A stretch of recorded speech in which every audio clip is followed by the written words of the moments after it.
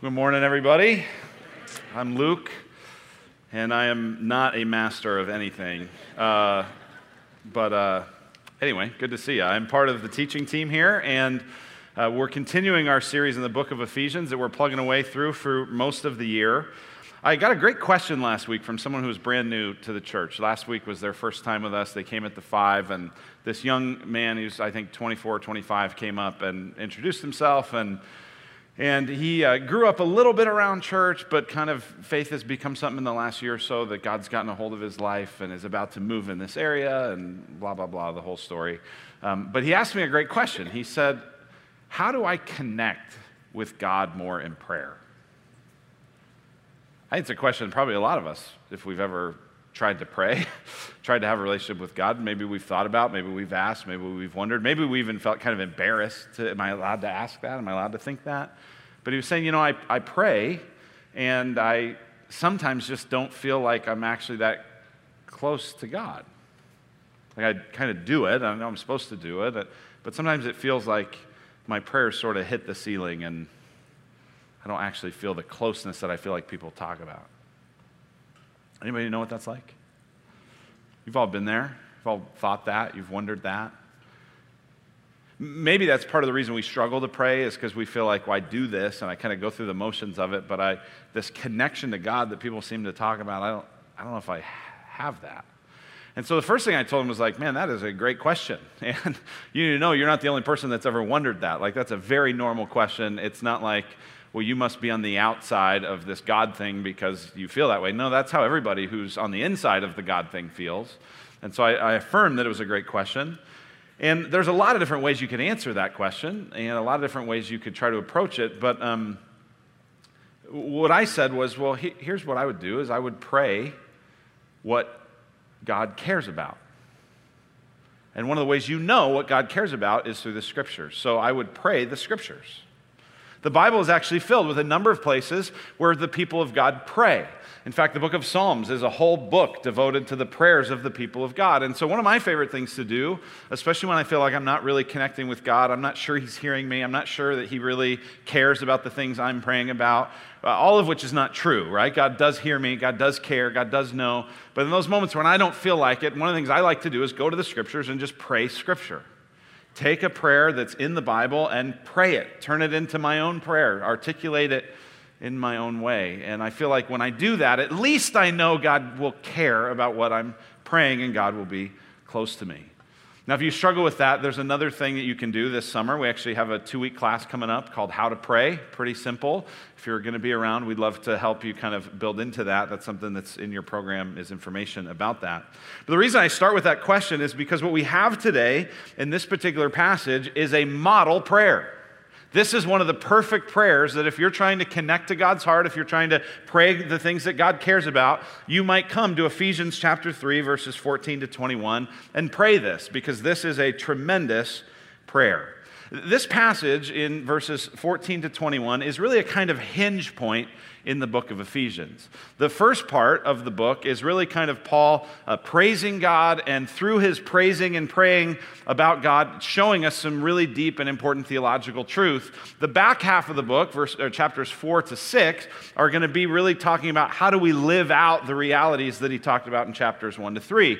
So this prayer section in verses 14 to 21, the end of chapter 3, is this kind of hinge moment. It's this part that takes us to a new place. And so in order to understand this prayer, I think it's important that we get a little bit more of what Paul's been talking about in these last 3 chapters. This is helpful for some of you because you just weren't here for this series, and others of you, it's been so long that you're like, oh yeah, what do we talk about? What's been going on? So let me give you just a brief summary and overview of this. If you have your Bible, you can flip back a few swipes to Ephesians chapter 1.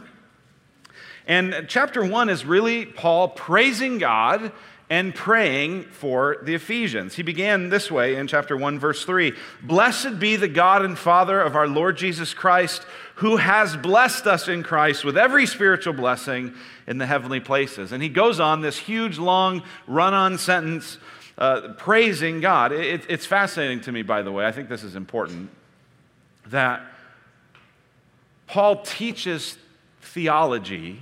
Paul teaches doctrine through praise, through affection. Paul does not say, well, here's these cold, distant truths about God. He says, no. Let me praise God in front of you. And as I praise God, you'll see what God's like. So he talks about how God's a God who chooses, and God's a God who redeems, and God's a God of grace, and God's a God in whom we have redemption through his blood, and God's a God who's uniting heaven and earth, and God is a God who has big plans for the world, who seals us with his Spirit. This is who God is, but Paul does that through praising God. And then he turns his attention to praying for the Ephesians in chapter 1, verse 15. He says, for this reason, because I've heard of your faith in the Lord Jesus and your love toward all the saints, I do not cease to give thanks for you, remembering you in my prayers. And so he prays for them that they'd be able to see how great God truly is. And then chapter 2 is this chapter that's about this reconciling gospel. We learn in the first part of chapter 2 that we were dead in our trespasses and sins, that we followed after the way of Satan, we followed after the way of the world, we followed after the way of our own flesh.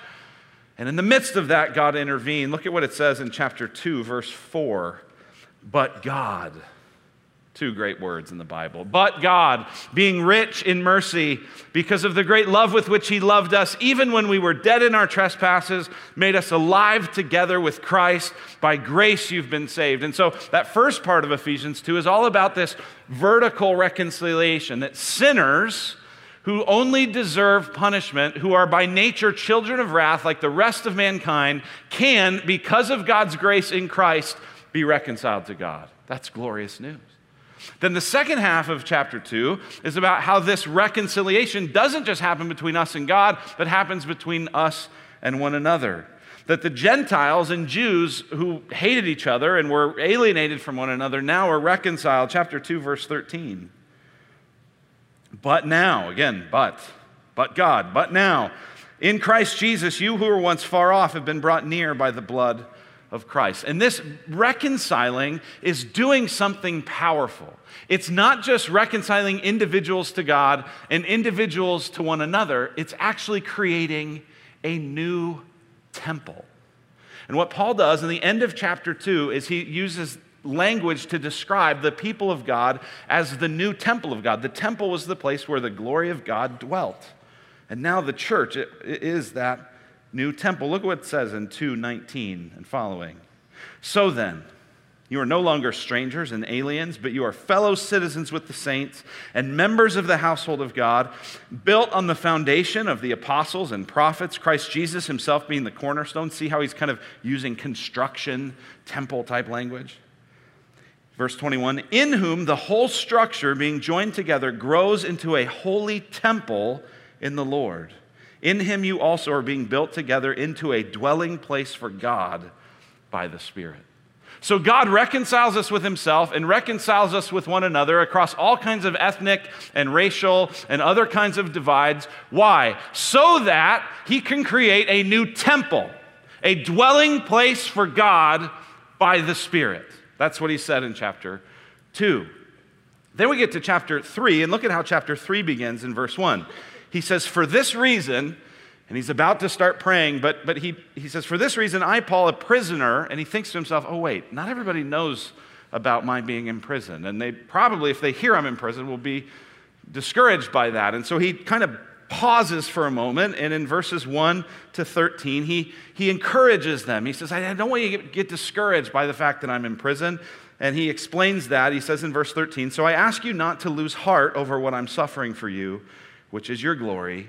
And then verse 14, he says, for this reason. He picks up where he was going to say. Remember, I've been talking about how you're the new temple of God. You're the new dwelling for God by the Spirit. And so for that reason, I'm going to pray for you. And so the prayer that we're going to look at is the prayer that Paul has in light of this glorious God of chapter 1 who's reconciling us and turning us into a new people in whom the presence of God himself dwells. He's going to pray in light of that. So that's what we're going to look at today, is that prayer. What would we pray if we knew God wanted to make his home among us? That's what we'll look at. Before we dive in, let's pray together.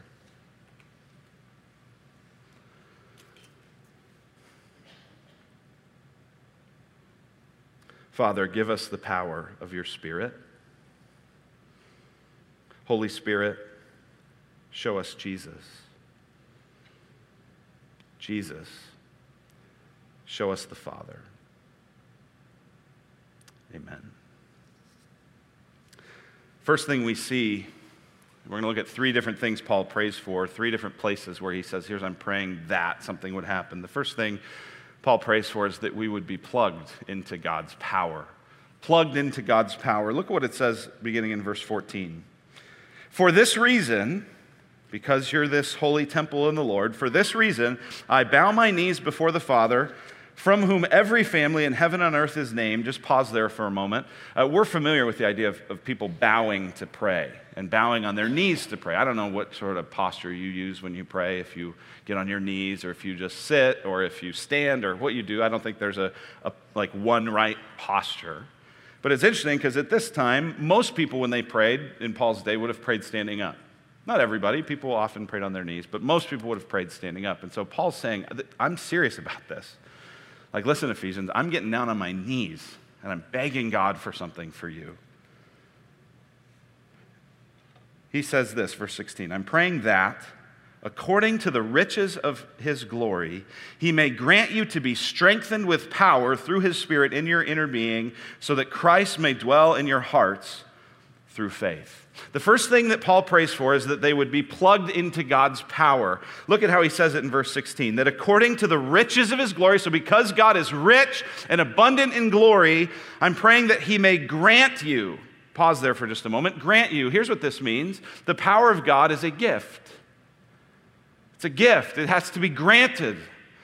It's not something we can earn. A lot of us think that, I got to spend all my time sort of being impressive and working hard and doing a great job so that I can kind of earn access to God's power.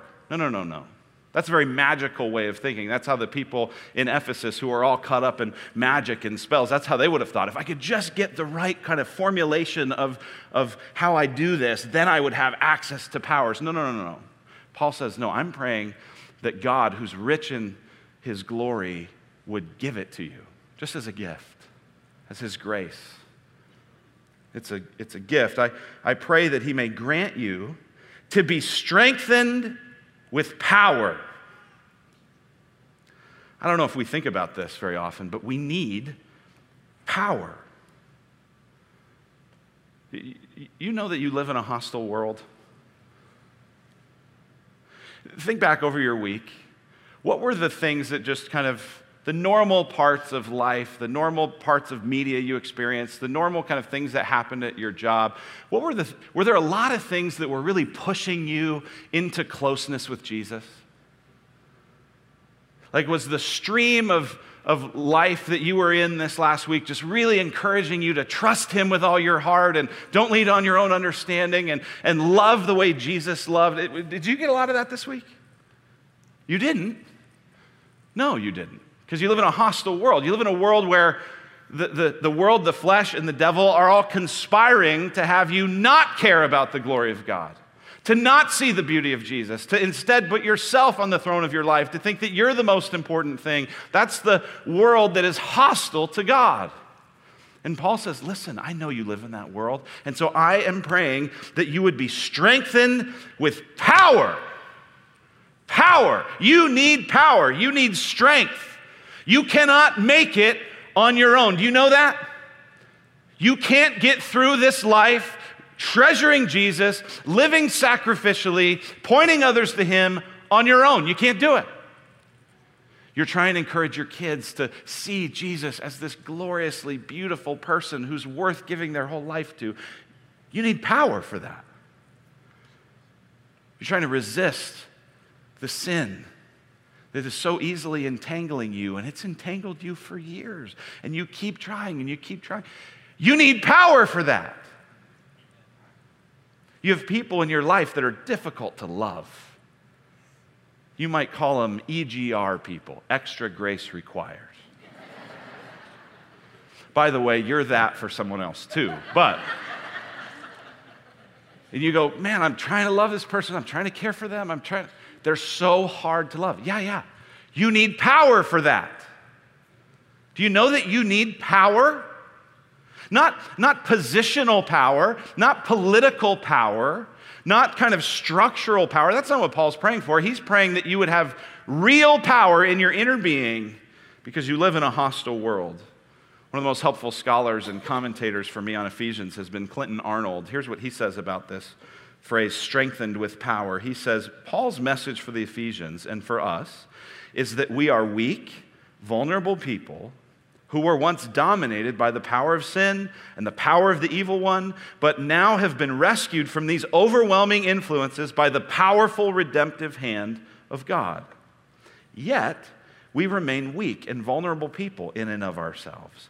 We desperately need the power of God to repulse the influence of sin and the devil in order to live as the sons and daughters of God in the midst of a perverse generation. Do you want to live as a son or a daughter of God in the midst of a perverse generation? If so, you need power. Well, where will this power work? How will this power work? Well, that's what he says. I'm praying that God would grant you, that he would give you to be strengthened with power through his Spirit in your inner being. So again, this isn't positional, this isn't political, this isn't structural. I'm praying that you would have this power in you through the Spirit in your inner being, from the inside out. That's where I'm praying for the power, because that's where the struggle really is. Yes, our circumstances are difficult. Yes, our lives can be incredibly painful, but it's the struggle within and how we respond to those that's where we need power. And so he says, I pray that you would have power through his Spirit in your inner being. The image that came in my mind as I was studying this and preparing this was the image of kayaking versus sailing. My sixth grader went with some of the other junior high kids on a kayaking trip last weekend up in the Salt River, which just cracked me up, the idea of sixth graders trying to kayak, right? That was just a funny image. And she told me actually some of the people decided to stand up in their boat, and I was like, oh, that's a brilliant idea. Unfortunately, none of them fell out. I thought that would have been a good learning lesson for them, that you shouldn't do that, but they had a great time. But I think that kayaking is how most of us think about the Christian life. Right? A kayak's different than a canoe. A canoe has other people in it. We think, no, I'm in kayaking. I'm in this thing by myself, and it's up to my paddling. I've got to paddle really hard. Right? I'm not talking about the kind of kayaking where you're on a river that's just sort of taking you and you're using it to steer. No, but if you're going to kayak in a flat, still lake, you're only going to get somewhere if you're paddling. And that's the image so many of us have of the Christian life. Yeah, I got to help my kids. Yeah, I got to be a better witness. Yeah, I got to love these extra grace required people. Yeah, I got to. A better image of the Christian life is sailing. Now, in sailing, there's still work involved because you have to make sure the boat is in functioning manner, and you have to get the sail positioned in such a way, and you have to kind of study and know where the wind is blowing and know the kinds of things that will help you go. But ultimately, the power is not your power. It's the power of the wind. That's the same thing in the Christian life. That's why Paul is saying, I'm praying that you would be strengthened with power, not so you can paddle as hard as you can, but so that you could set the sails and let God show up. Do you need God to show up? Pray that God would show up, that God would work, that God would move. Yes, there's some work to do to kind of get the sail situated, to say, Lord, I'm inviting you here, but then God's got to move. What's the goal of all of this? Well, Paul says, here's what it is. Here's why I want you to be strengthened with power through the Spirit in your inner being. Verse 17, so that Christ may dwell in your hearts through faith. Here's what I really want, is I want Christ to dwell in you.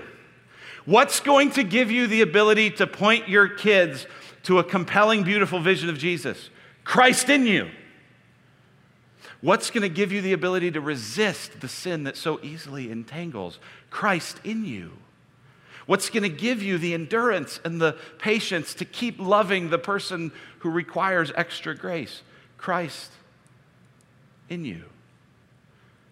He says, I pray all this so that Christ may dwell in your hearts through faith. Now, there's two Greek words that there's two words Paul could have used for dwell. The first word is a word that describes kind of a temporary dwelling, like you might dwell in a hotel or you might dwell at a friend's house to visit. And there's another word that describes a more permanent dwelling. So rather than a hotel, it's more like a home. And that's the word Paul uses here.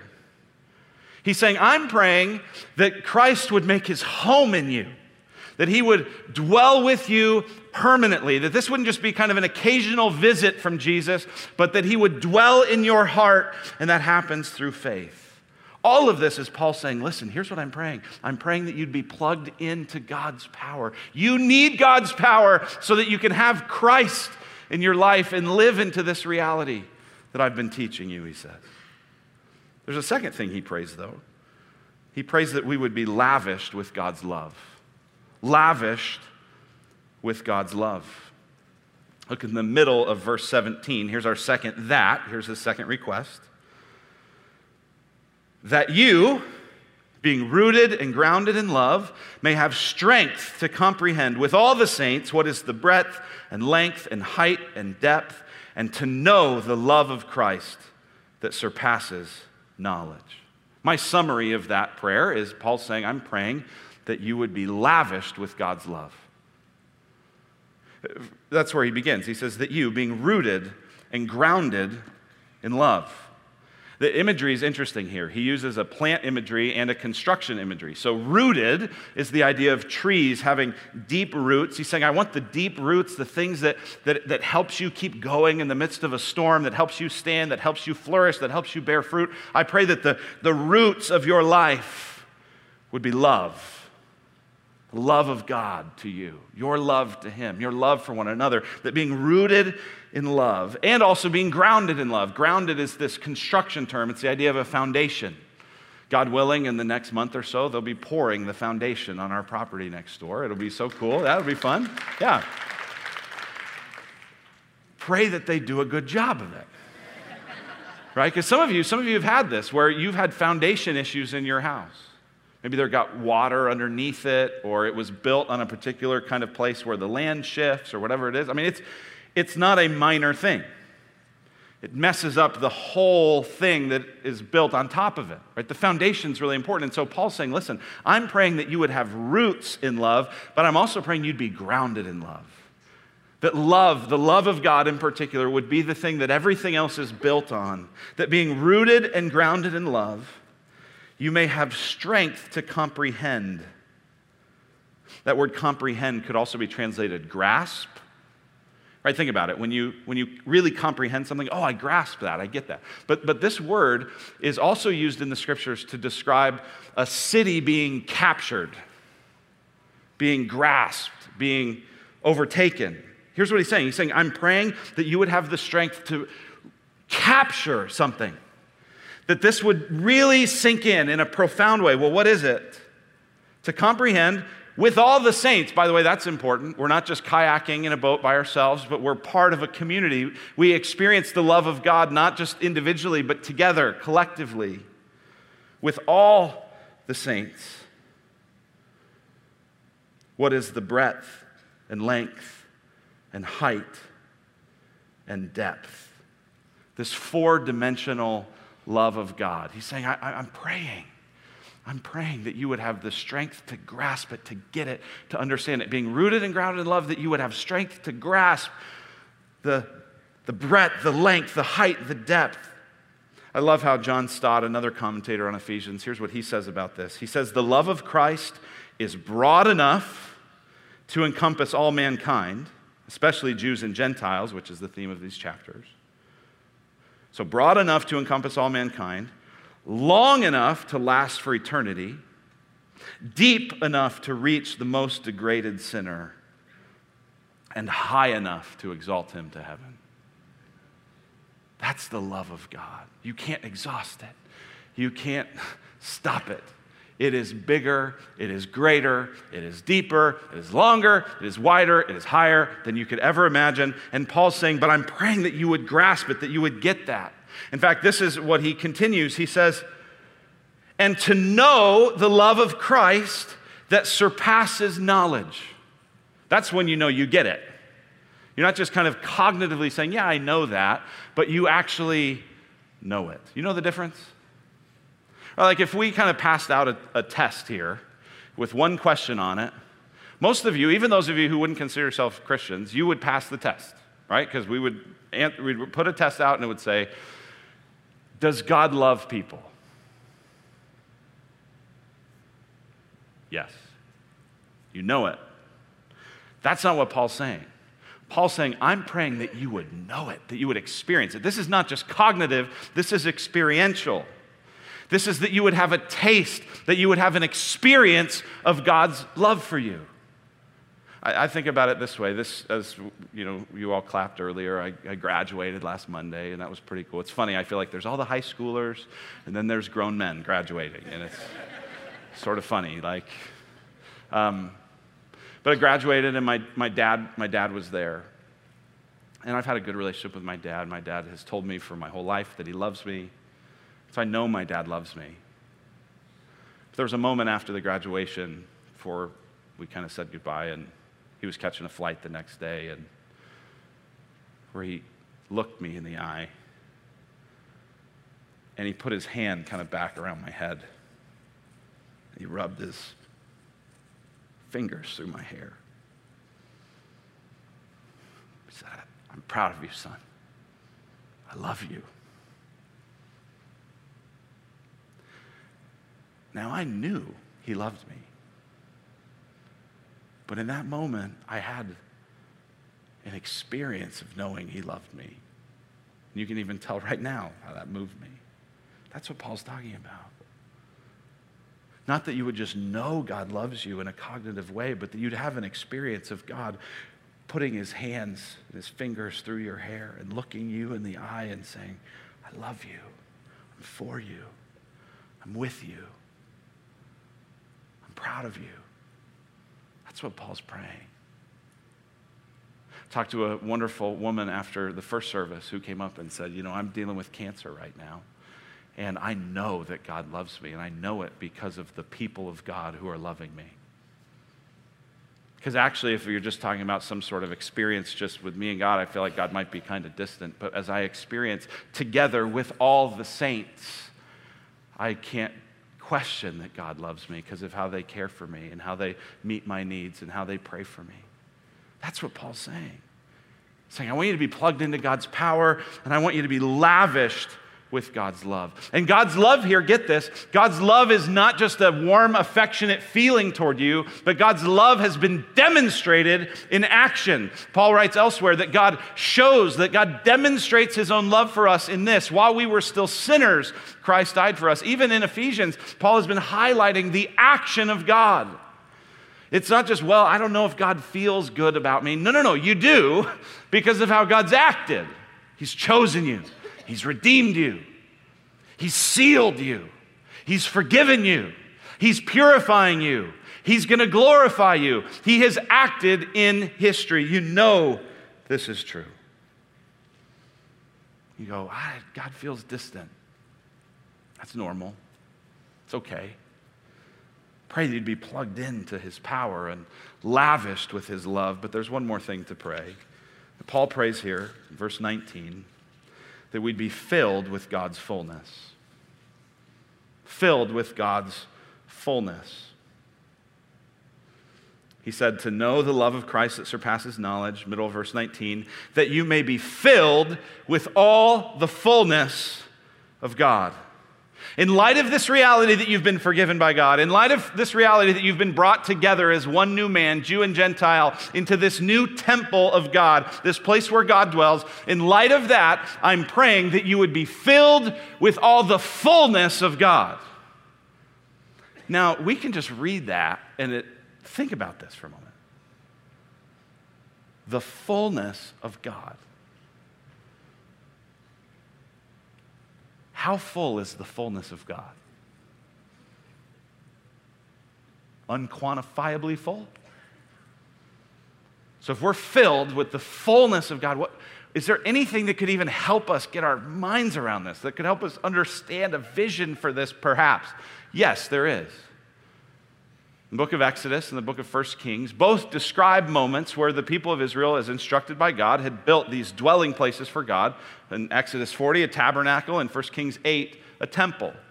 Look at what it says in those passages. In Exodus 40, it says, "Then the cloud covered the tent of meeting," that's the tabernacle, "and the glory of the Lord filled the tabernacle.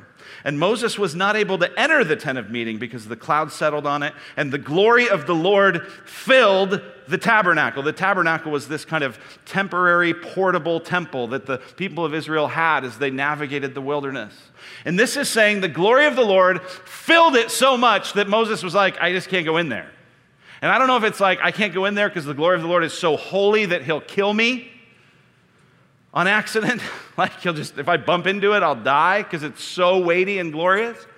Or is it like, it's full, there's no room. I can't get it. Like I tried to get in, but like the pressure on the door, I couldn't get in because the glory of the Lord's filling. I don't know. But that's an image. If it's full, you get the same image in 1 Kings 8.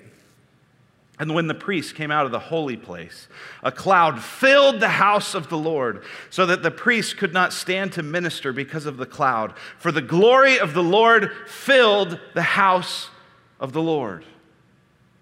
So, get this. This has to be what Paul's drawing on. He's saying, I'm praying that you would be filled with all the fullness of God. Why would he pray that? Because you're the new temple. You, plural, people of God in Christ, the church is the new temple. Sometimes people will talk about they'll say, hey, your body's a temple of the Holy Spirit, which is usually them trying to get you to exercise, right? You've heard that maybe if you've been around church. Your body's the temple of the Holy Spirit. You should eat better and you should work out more. Right? You're the temple of the Holy Spirit. Maybe that's true, that you should eat better and exercise more. But when the Bible talks about your body being a temple, it's not so you would do more sit-ups. It's so you would be filled with the fullness of God, so that you would understand that your identity, that your role as the people of God is that we are the place where God dwells. We're the place God wants to make a home. We have the opportunity by God's Spirit to be filled with the fullness of God. That's Paul's prayer. You'd be plugged into God's power, that you'd be lavished with God's love, that you'd be filled with God's fullness. That's an audacious set of prayers, isn't it? You go, well, gosh, God, what's his confidence that God would answer that? Well, there's a few things in this passage. On the front end of it, you see that this is the God from whom every family in heaven and on earth is named. So he's powerful over all people and all things. You see in verse 16 that he's rich in glory. So if God is powerful everywhere, rich in glory, then he's definitely capable. And that's what Paul says in verse 20. "Now to him who is able to do far more abundantly than all we ask or think, according to the power at work within us, to him be glory in the church and in Christ Jesus throughout all generations forever and ever." God is able, he says, to do far more abundantly. That's one Greek word that means super abundantly. Now just think about abundantly. What's abundant? Abundance already overflowing. It's already maxed out. There's way more than you can fit. He's saying God is able to do super abundantly, far more abundantly beyond, immeasurably more than all you ask, he says, and all you think. That's an interesting thing to me. Because there's things that you kind of get the courage to ask God. God can do more than you ask. There's some things you're embarrassed to ask God. You feel like, oh, he wouldn't want to answer that. I don't know if he... So you just think about it. But you never really even articulate. He says he's able to do super abundantly, immeasurably more than you ask or even than you think. Now here's what amazes me especially about this passage. This is written by a guy in prison. So he's not saying, I prayed for a house and God gave me a beach house. I prayed for God to provide and God made me wealthy. That's not what this is. This isn't a health and wealth verse. This is Paul saying, do you want to know what's supernatural? Do you want to know what's amazing? It's people, ordinary people, who are the very temple of God, filled with God's fullness, lavished in God's love, plugged into God's power. That's the far more abundantly, and that's how God will answer. And look at that last part. To him be glory in the church and in Christ Jesus throughout all generations. The Christ and his church are not meant to be separated. You can't say, well, I love Jesus, I don't care about the church. No, it's two wings of the same airplane. And the place where God's glory is going to be revealed is the church. We're coming up, last Monday was 10 years ago. Last Monday was our first prayer meeting for this church with me, and there were 6 of us there.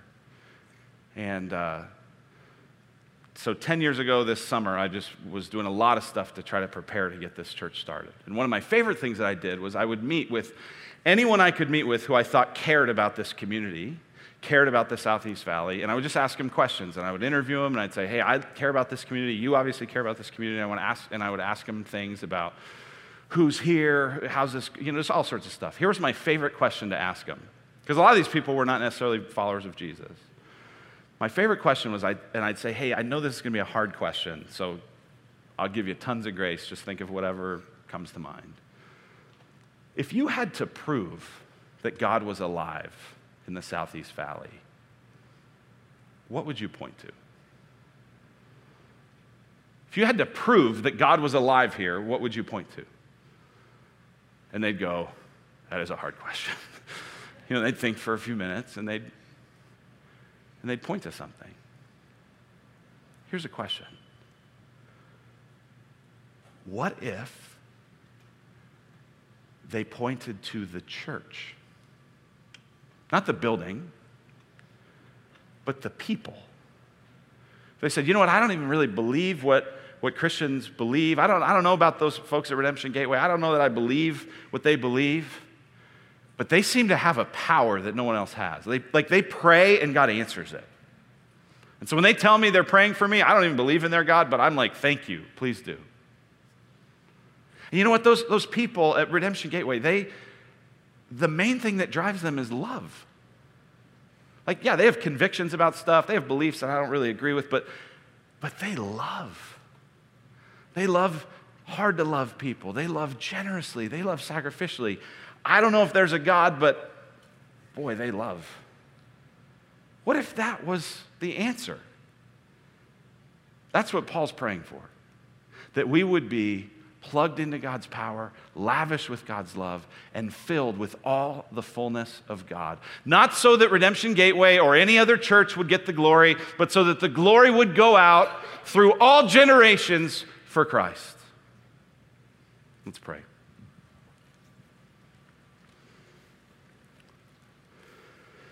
Father, we pray that according to the riches of your glory, you would give us the gift of being strengthened with your power, that power would start on the inside and transform us.